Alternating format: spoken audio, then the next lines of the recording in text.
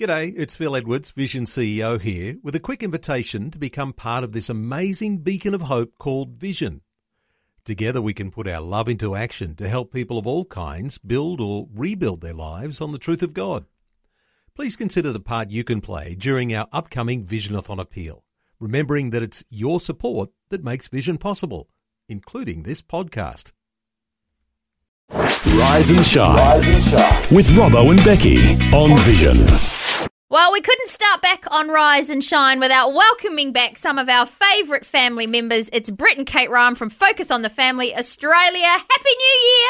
Well, Happy New Year to you too. And Yes. to all the listeners, it's great to be with you once again. Great to Yay. connect. Kicking it I off. have been asking though, like, how long can you say Happy New Year for? Because it seems Well, yeah, like, I know. It's maybe till the end of January. We'll just go with that, eh? I don't know. But I guess if you haven't spoken to someone since the New Year, it's probably okay. Yeah, I think I don't know if there's any written rules about that. No. I'm sure there is, but Yeah. we're going to make up our I'll own. look, Yeah, up, that's right. I'll look up an app. I'll look up an app and see if there's something there. There's always an app for that. Probably by June, it's probably getting Yeah, a bit yeah. late, I'd say. I was thinking by the end of January. But anyway, speaking of the new year, it's the time where we sort of take stock and look ahead and we talk about resolutions or goals, don't we? We Yeah. do. We And there's a lot of people who have probably started them and unfortunately Already already failed, and yeah. that could be very frustrating. So I would like to think that our goals would be achievable, that we do baby steps, do things that are practical and helpful that you can actually do. So Kate and I, we've decided we're going to do some study this year. So Wow. we put things into action. So Kate's doing some study and I'm doing some study as well. And it's practical. But on the local level, it's whether to invest in your relationship or invest in, your family, what you could do. And your spiritual life. and spiritual life. There's little things that you could do to make fine-tune adjustments. They don't have to be radical, although some people need some radical changes. But small adjustments can make you look back at the year and say, I have achieved.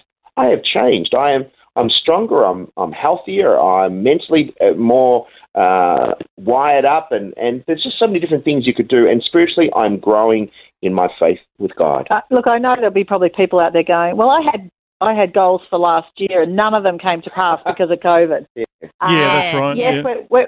we're all in that boat, and so some people are going, why set goals? Because you just don't know what the government's doing or what this disease is doing, but it's really important to put that kind of stuff aside and do personal ones. Okay. Because look, we've already had to cancel something for Focus on the Family because of COVID, but yet that's a side issue. These are about us and our development. Yeah. And let's face it, when we're put under fire because of things are changing all the time and under pressure, what is going to come out of us?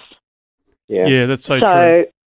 So it tends to, when we get put under those tough times, that's when things start to come out. So we need to work on those things and go, you know what, I didn't quite like how I was during COVID or, I didn't handle that well. So I'm really going to work on this area in my life. That's Yeah. awesome. I mean, there's that verse where it talks about, without a vision, the people will dwell carelessly. Yeah. And I actually think that applying that personally, without a personal goal or things that I can achieve, you'll finish the end of the year and it'll be a not an achievable or a reaching a target or success. And so I think I would like to set people up for success. I love Absolutely. I think what you said, Brett, is important, though, that it's just incremental stuff. Like, it's not sort of saying, I'm going to do this huge thing, Robbo's going to run the Gold Coast half with me in July. We'll something just like throw that out there. Let's just work on incremental improvements, Yeah.